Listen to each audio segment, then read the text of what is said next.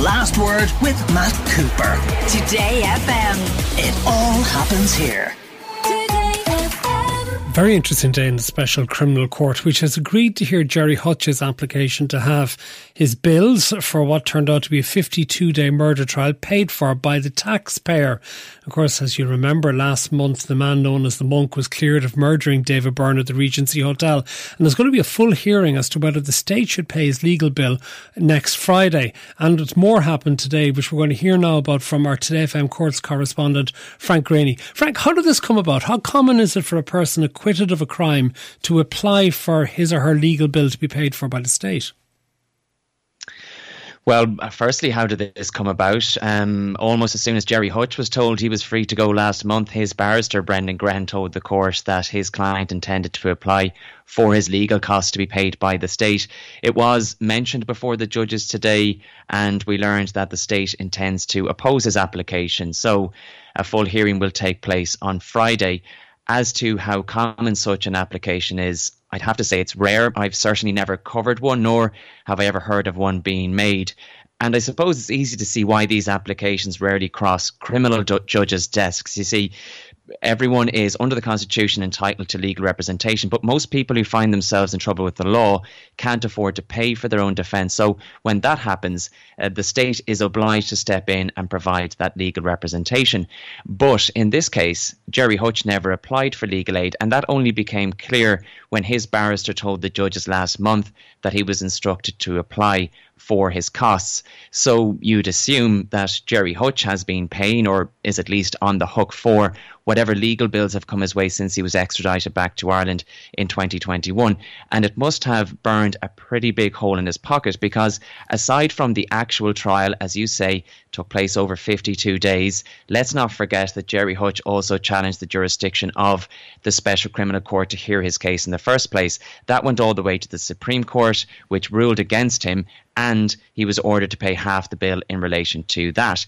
In relation to this application, we don't know what his reasoning is, but given that he was acquitted of the murder charge last month, he may feel he shouldn't be left with such a hefty bill, and he may also feel that he's already paid the price for what was a lengthy and complex prosecution, in that he was deprived of his freedom while it ran its course. There has been speculation that he's looking for about 400 grand. Any confirmation of that? No confirmation, and I suppose that is the $1 million question, isn't it? I'm afraid I don't have the answer to it, and it'll be interesting to see if they mention figures at the hearing on Friday, because I suppose the calculation of legal fees is a complicated exercise, can vary widely depending on the case. I've never found myself, thankfully, requiring the services of a criminal barrister, but in a court like the Special Criminal Court, a senior and junior counsel combination could cost up to $5,000 per day, and that adds up very quickly, especially when you consider that this trial ran for over 50 days. So the court time alone could cost something north of €250,000, but that doesn't include solicitors' fees, nor does it include the costs of preparing for the trial.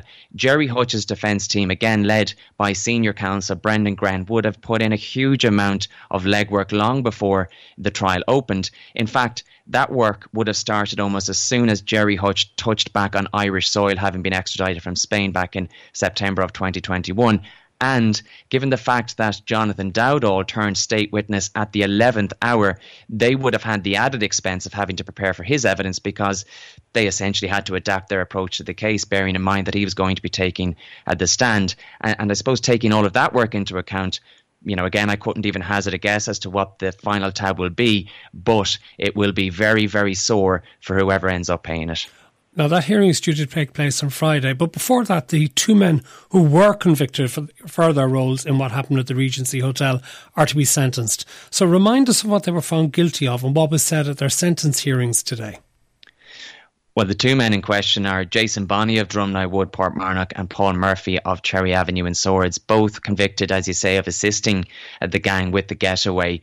The court was satisfied that Jason Bonney used his black BMW X5 Jeep to take one of the hitmen, Kevin Flatcap Murray, away from the scene after the attack, and that Murphy used his taxi to help another member of the hit team to make good his escape. Both men denied the allegations. Bonnie claimed his late father was driving his Jeep that day.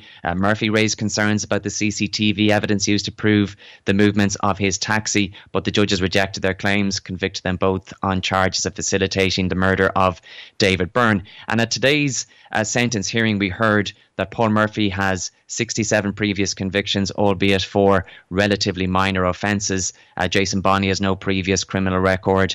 Murphy described in court today as a family man with a long history in the taxi business and someone who wasn't on the Garda's radar at the time of the attack back in 2016.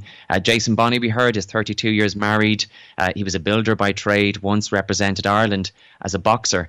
Several testimonial letters were handed up for the judges to consider, but I suppose the main arguments put forward in terms of mitigation for both Jason Bonney and Paul Murphy was that their level of offending was far less serious than those higher up the chain of command. The judges heard the sentence hearing today, heard arguments in mitigation, but they will take a few days to consider all the submissions before handing down sentences, as you say, on Friday. Is it the case, though, that Paul Murphy had convictions under a previous name? That is right. We heard today that he did change his name by deed poll a number of years ago, and that a lot of those previous convictions were committed under his, I suppose, original name. The convictions varied from things like larceny and criminal damage, but mainly road traffic and public order offences. OK. Did the court hear from David Byrne's family today, the victim in this case? No, they didn't. As far as I could tell, his family didn't attend at all today. I'm not sure why, especially considering they attended all 52 days of the trial, but I know they are devastated that nobody has yet been held responsible for the actual murder of David Byrne, so perhaps that's why they chose to stay away. And as a result, again, as far as I can tell, there was no victim impact statement presented to the judges for their consideration. There was certainly no victim impact statements read into the record today. OK, so they're going to be sentenced on Friday before Gerry Hutch before the court deals with Gerry Hutch's costs application. On that, is it expected that Gerry Hutch will attend the hearing? I don't think so. Highly unlikely, I would say. He wasn't there today. His case again was just mentioned, and I dare say it's the last place in the world that he'll want to return to. It was widely believed that he would leave the country after being acquitted last month, but as I understand it, he hasn't yet left Dublin. He shaved his beard and got a haircut almost as soon as he left the courthouse, and he has been spotted out and about, and indeed photographs of him have appeared in the newspapers since his acquittal. But I would be very surprised if he voluntarily returns to the courthouse anytime soon. Thank you very much, Frank Greaney, our Today FM correspondent. The Last Word with Matt Cooper. Weekdays from 4:30. Today FM.